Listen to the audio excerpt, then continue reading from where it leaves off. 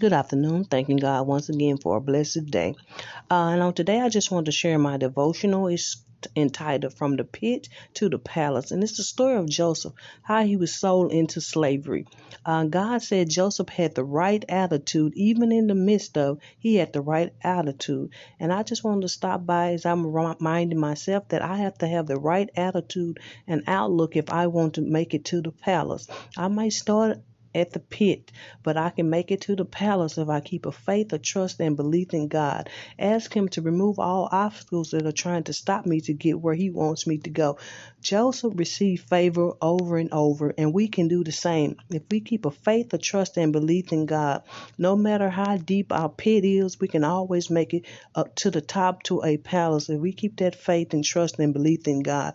And I just want to share that with someone and encourage them as I am encouraging myself on today. I pray you guys have a blessed day and God bless.